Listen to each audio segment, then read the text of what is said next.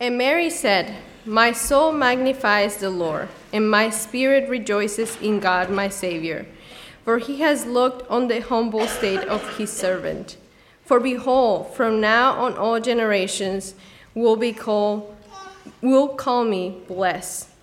For he who is mighty has done great things for me, and holy is his name.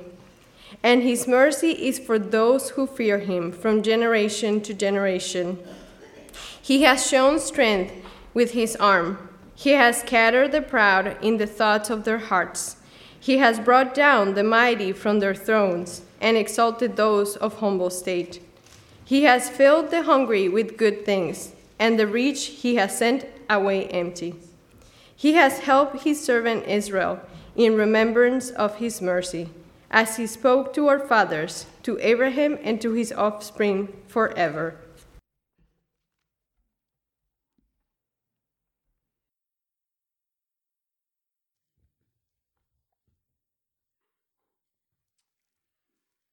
Father, as we open up your word, as we consider the meaning of Advent,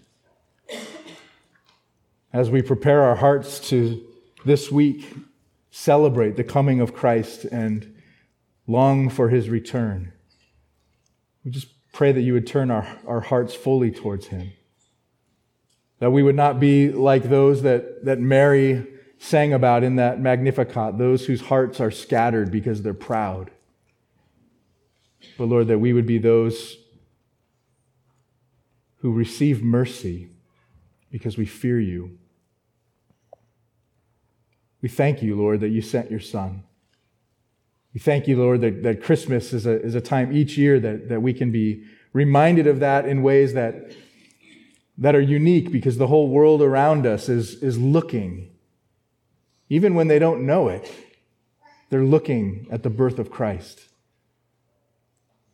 I pray that you'd encourage us this morning with what his coming means, both now and in the future, and help us to live in light of that reality, that Jesus, the King, has come. So speak to our hearts through your word. We pray that in Jesus' name. Amen. Amen. Well, first of all, let me just say, Merry Christmas to all of you. This is very strange. There's this whole empty space in front of me here.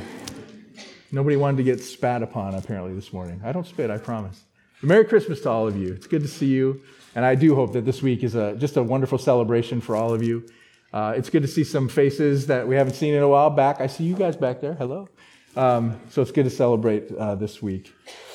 The last 3 Sundays, we've been in this Advent series, and if you've been with us long enough, you know we've been studying the book of Philippians over the last several months. We decided that we would concentrate on a couple of verses in Philippians chapter 3 as we explore and celebrate what Advent means and accomplishes by focusing on the promises of those 2 verses. Those 2 verses are Philippians 3, verses 20 and 21.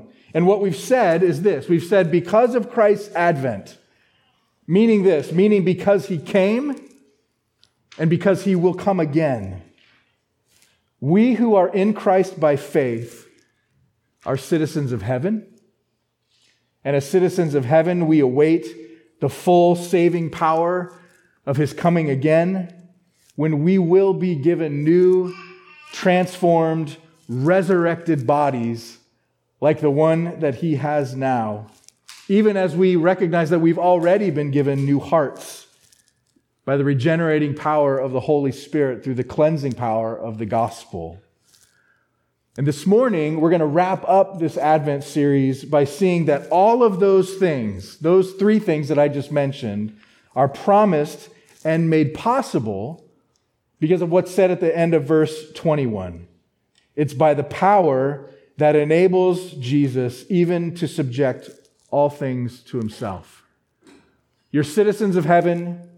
You're awaiting his return, where you will get these new and glorified bodies, where we will be like him, all because of a power that he has that enables him to subject all things to himself. That's one of the most encouraging, it's certainly one of the greatest truths in the Bible. right? If you really think about that this king of ours, this Savior of ours, has this power to subject all things to himself. It's a great and encouraging truth because we live in a world that's filled with danger and tribulation. We live in a world that's filled with abuse and oppression, poverty and despair, sickness and death. And so we have these promises that Jesus will make all that right. We have this expectation, this hopeful expectation that Jesus both has the power and the will to subject all things to himself. He has the power and the will to do it. And I think that's what the Apostle Paul has in mind when he writes in Romans 8, "For I consider that the sufferings of this present time are not worth comparing with the glory that's to be revealed to us." The New Testament is replete with references to Jesus' unrivaled authority and his subjecting power over all things. All things. And that includes all evil, both in the earthly and in the spiritual realm, and even over evil's most formidable threat against us, death itself. The authority of Jesus, as we'll look at here this morning, is anchored in two sources of legitimacy. Two sources. Here's the first one. The first is simply because Jesus is by nature God. He has this authority and this power to subject all things to himself just because he's God. That's who he is. And as God, he rightly stands over and above all that he created. John 1, "In the beginning was the Word, and the Word was with God, and the Word was God. He was in the beginning with God, and all things were made through him, and without him was not anything made that was made." This is who he is. Jesus, the Word of God.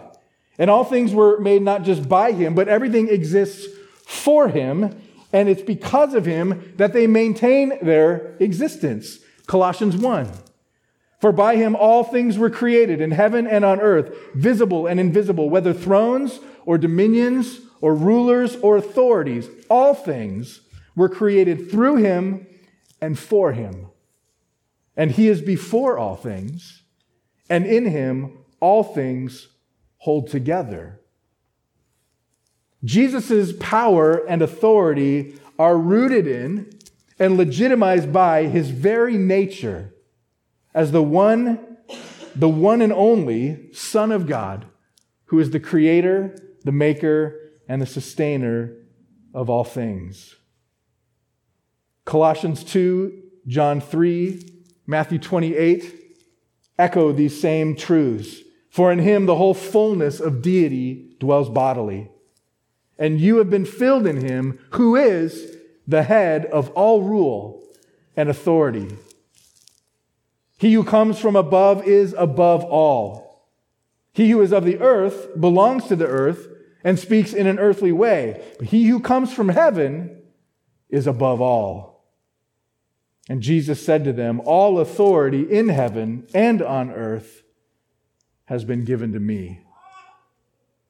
So Christians, this is good news. We have this confidence, knowing that Jesus came and that he has this authority, that he proclaims that all this authority has been given to him. We have this good news that tells us that when he comes again, and he will come again, to finally subject all things to himself, he is well suited to exercise that power because he has the right to do it.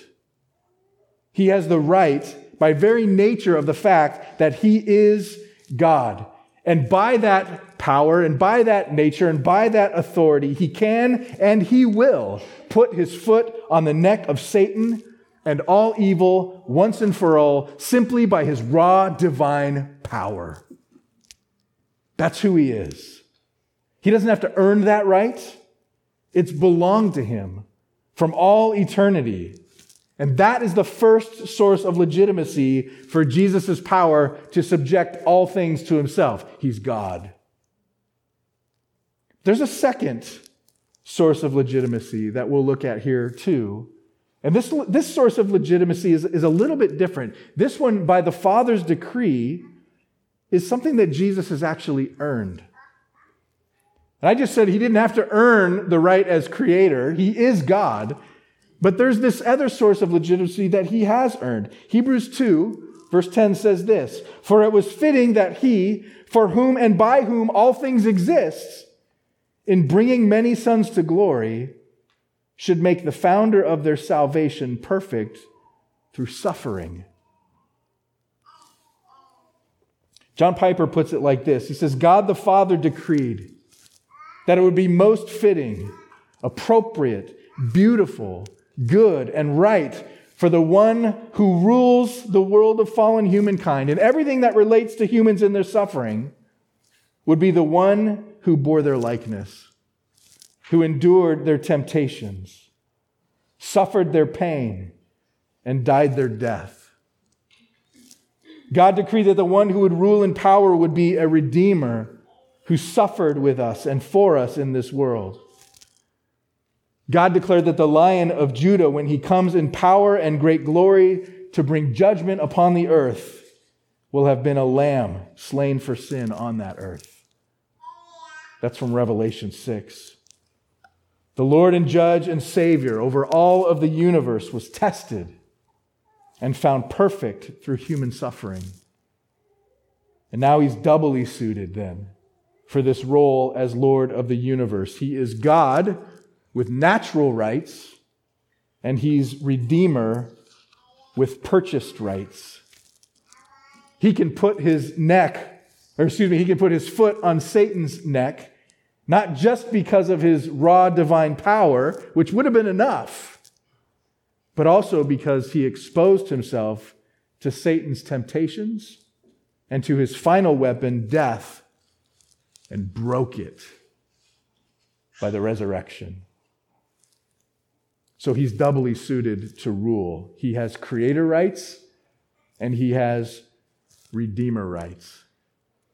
And because of those two things, all that has been said about the power of Jesus Christ to subject all things to himself gives us a remarkable and unshakable sense of hope that every promise of Philippians 3:20 and 21 will be fulfilled. Every one. Fellow believers, this morning we can know that because of his unmatched power, our citizenship in heaven is secured. Our expectation of his return is assured. And our own present and future transformation with new hearts and glorified bodies is ensured. 1 Corinthians 15 reminds us, "Then comes the end, when he delivers the kingdom to God the Father after destroying every rule and every authority and power. For he must reign until he has put all his enemies under his feet. The last enemy to be destroyed is death. For God has put all things in subjection under his feet." Amen and hallelujah. This is the King that we celebrate. This is Jesus that we celebrate at Christmas time, and he is ours and we are his. He has the power to subject everything under his authority. That's good news. For believers, that's great news. But I want you to know this too. It's not just this sort of future-minded thing.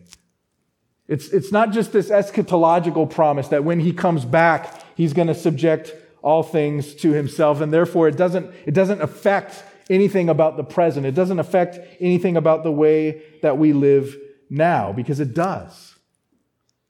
These are not truths with implications only for the future. They do affect the way we live now. And I'll point you back to a verse that we've come to over and over again as we've studied through Philippians. Remember Philippians 1:27 when Paul says this to the church. He says, "Let your manner of life be worthy of the gospel." Let your manner of life be worthy of this gospel. In other words, live in light of these realities. So when we hear that Jesus has the power to subject all things to himself, And that gives us hope and assurance that our citizenship in heaven is certain, and we're going to have these new bodies, and we're going to have this expectation that He's going to come back. We have to live. We can live in light of those realities. Now, I know in saying that, it brings up this sort of objection, or at least this sort of hesitation. Because certainly we look around us and we wonder, what is the present significance of Jesus' subjecting authority? What does that mean now? Where do we see that in the world? I mean, our lives are still full of danger and tribulation. Our lives are full of abuses and oppression, poverty and despair, sickness and death, these things that Jesus promised to liberate us from. We have them still, and they surround us. Can I get an amen to that? Yeah. And for many of us, those present realities are felt more deeply and more regularly than for others. And some of you are thinking, amen, right? So as such, we can relate, and we do relate, to the author of the book of Hebrews who wrote this. At present, we do not yet see everything in subjection to Him. Why not? This is an important thing for us to know. So hear this. The reason why we don't yet see all things in subjection to Him is because in the unfathomable wisdom of God, and I can't overstate that. It's unfathomable, this wisdom of God. We can't comprehend it or fully understand it, but in that wisdom, the process of subjection goes on at the pace that He chooses. It's happening, but it's happening at the pace that He chooses. He's patient. And in that patience, He's exercising grace to tarry, to wait, to delay, to sort of build this anticipation for the sake of all of those whose names, present and future, who are written in the book of life. I've said this many, many times in talking about the coming of Jesus and why hasn't it happened yet, and why do we wait? Why do we have to endure? And the answer to that question is because God has people, elect, chosen sons and daughters that have not yet come in. And that's been true for 2,000 years. And if He hadn't waited for 2,000 years and none of you were born, you wouldn't be included, right? He tarries for the sake of all of those whose names are written in the book of life. That's one reason. The other reason is this. It's to separate the wheat from the chaff. This is an important verse here too. Romans 9. What if God, desiring to show His wrath and to make known His power, we just talked about this power that Jesus has to subject all things to Himself. When He comes back, He will put down all evil, right? He's got this wrath reserved for the unrighteous. What if, desiring to show His wrath and to make this power known, He has endured with much patience vessels of wrath prepared for destruction in order to make known the riches of His glory for vessels of mercy, which He has prepared beforehand for glory. Why is God tarrying? Why is Jesus waiting? Because there's a mercy, there's a love, there's a ministry to those of us who long for Him, even as we wait in the midst of a world full of oppression. Jesus is currently exercising His power and authority in a way that runs counter to the power structures of this fallen planet. Think about that. He's got all power, and yet the way in which He's choosing to unfold it in patience and mercy and grace, it's counter to the power structures of this world. If you were here on the first Sunday of Advent, that was December 1st, I know a lot of you were gone because that was Thanksgiving weekend, but if you were here, you might recall that I said then that it was no mere coincidence that the King of Kings, first advent was inaugurated in a manger. By coming as a baby in a manger to material poor parents, Jesus demonstrated that the world's definition of power is backwards. He demonstrated that the pathway to real power, to true power, is through weakness, through humility over pride, through meekness over dominance, through servanthood over self-glory. Jesus' first advent rewrites the script to reveal that his means of subjugation is one of love and is offered in hope to those who will identify with him in suffering. And so there's two kinds of people for whom the all-subjecting power of Jesus will be exercised. For some, his power is a liberating and saving force. And for the others, it will bring wrath, judgment, and a complete undoing. The question for us to consider this morning is, which kind of person am I? That's why at Christmas time we look back to the longings of ancient Israel, and we find solidarity with them in a yet unrealized hope. The birth of Christ certainly ushered in a new reality, and in that new reality, this hope was partially fulfilled. It will be fully realized and experienced only for those who take up their own cross and follow him. So I had Albany read from Luke chapter 1. Those are the prophetic words of Mary.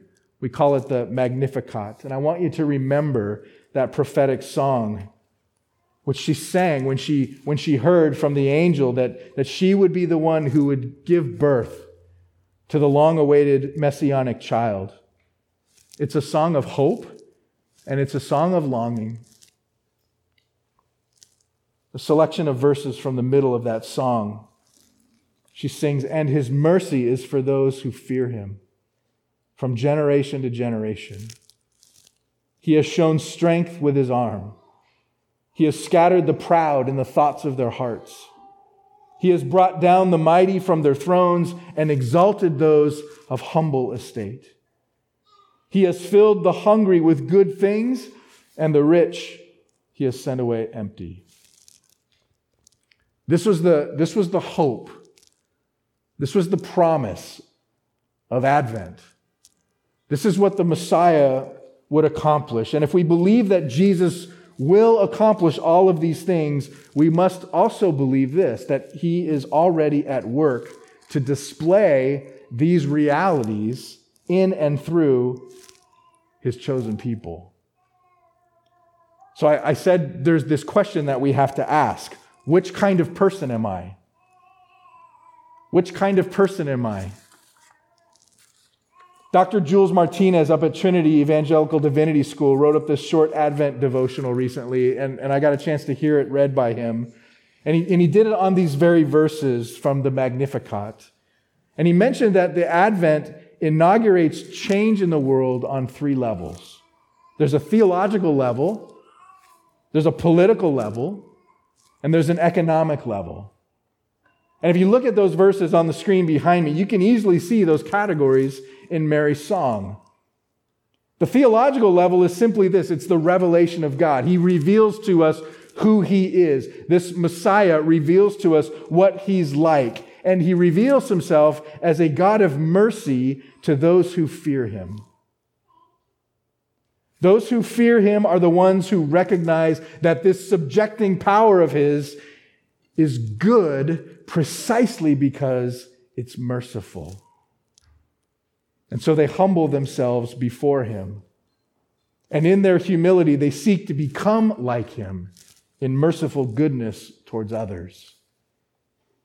The proud, on the other hand, to the proud, Christ is revealed as a God with a strong and mighty arm. Their thoughts are deceived. They think themselves to be worthy of their own glory. They think themselves to be godlike in their own power. They look to all other human beings as of secondary value and worth and dignity. That's what it means to be proud. And if that's an apt description of you, Christ, the righteous judge, will scatter you.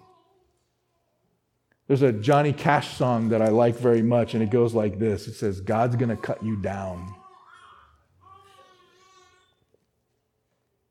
Which kind of person are you? The political level speaks even more broadly to this contrast between the humble and the proud in the ways in which they live within the larger society, the larger structures of society. Dr. Martinez writes here, he says, the rulers and the powerful are the ones who rely on their power, the ones who rise above others and in doing so oppress them, crush them. This social ethos seems to be also a condition of our times. As a society, we've created a mode of existence where everything tends to be resolved by force. Everything tends to be interpreted under the logic of imposition. We build this world where everything is in competition, where no place for the smallest, the sick, the marginalized, no place where the so-called losers can live and deploy their worth. Yet in contrast, Mary discovered that the hand of God acts very differently. God acts as grace and agape love for those who are lost at the bottom of the earth. That's why she reverses the old perspective here in her song. She looks at history from below, from the impoverished, the defeated, the crushed. And she knows that this history changes because God dethrones those who sit on the throne, and he saves in the unity of fraternal solidarity and universal love the humble of the earth. Which kind of person are you? The third level is economic. And again, we see a contrast between the rich and the hungry in verse 53. And here Dr. Martinez writes this. He says, the rich are those who more often than not settle their lives in the goods of the earth. Settle their lives in the goods of the earth. They seek their safety in having, in enslaving, and oppressing those who cannot succeed by the same logic and who therefore go away hungry. But Mary stands among those poor. With them she feels with her eyes, and she discovers the presence of a transformative and righteous God who fills them with goods. Then from the bottom, a new humanity emerges. A people who do not oppress others. A people who no longer ride the thrones. People who don't take wealth as a form of domination, but rather as an expression of love. As a sign of encountering others in sacrificial generosity in order to build a shared human table. Which kind of person are you?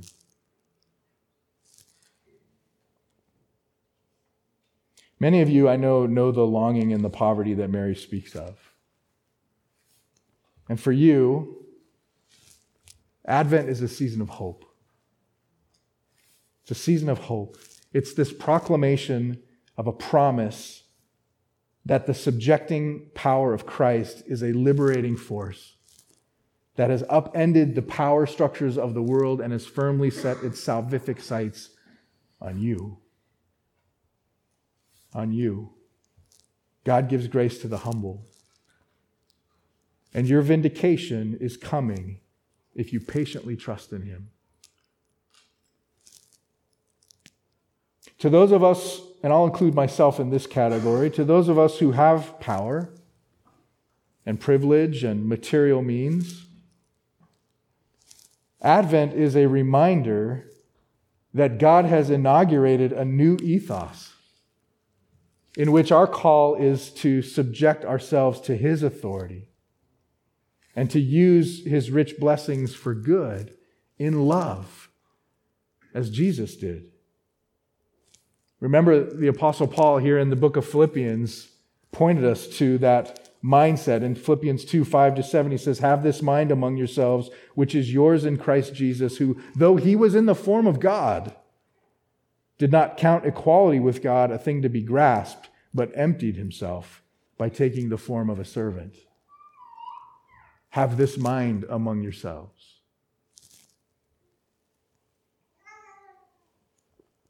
And for those who remain in their pride, those who are unwilling to accept the authority of Christ, Advent is a warning. Because he came, he will surely come again. And if Christmas for you is just another opportunity to accumulate more stuff, an opportunity to glory in yourself by ignoring the humility of Jesus Christ, who was born in a stable in order to die on a cross, then you'll be scattered. You will be brought down. You will be sent away empty.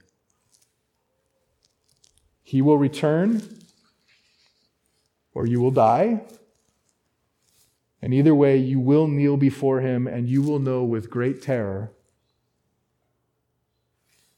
that God has highly exalted him and bestowed on him the name that is above every name, so that at the name of Jesus every knee should bow, in heaven and on earth and under the earth, and every tongue confess that Jesus Christ is Lord, to the glory of God the Father.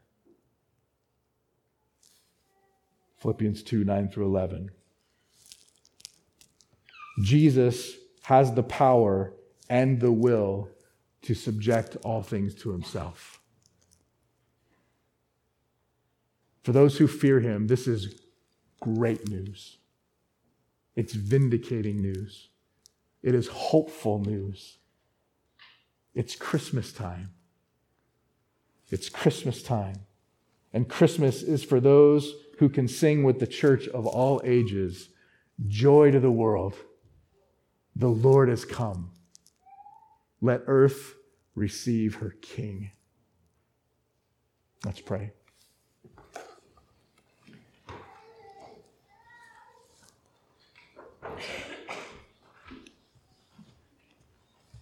Lord, it is great hope to us to know the power of Jesus. And it's a great wonder to us to recognize that in his coming at Christmas, his birth, he came as a baby. He came humbly. He came as a servant to seek and to save the lost. Lord, this is not the script that we would have written. It's not the script that we expected. We expected the second coming. We expected the power and the majesty and the king on a horse, the immediate subjugation of all evil and the immediate establishment of a heavenly kingdom on earth. We expected that. And yet, Lord, you showed us a better way. Not that that way isn't coming, but you showed us that that way runs through the cross. So, Lord, we thank you for the beauty of Christmas. We thank you for the life of your Son. We thank you for his death, that by his death our sins would be forgiven. That by the new hearts that he gives to us, by his resurrection and the indwelling of your Holy Spirit in the lives of those who by faith trust in Jesus, we've been made to be humble, to be new people, to take up our cross and to follow him.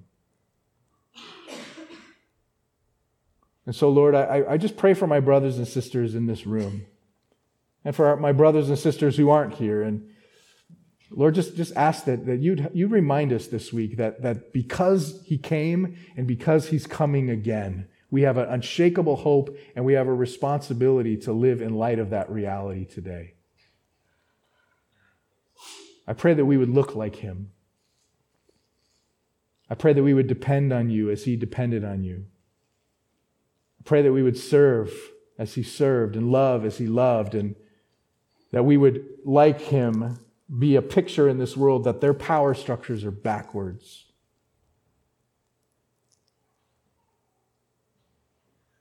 Thank you for the beauty of what we celebrate. And thank you for the hope that we have in which we can sing, "Joy to the world, the Lord has come." Lord, let us receive him as our King. We pray that in his name. Amen.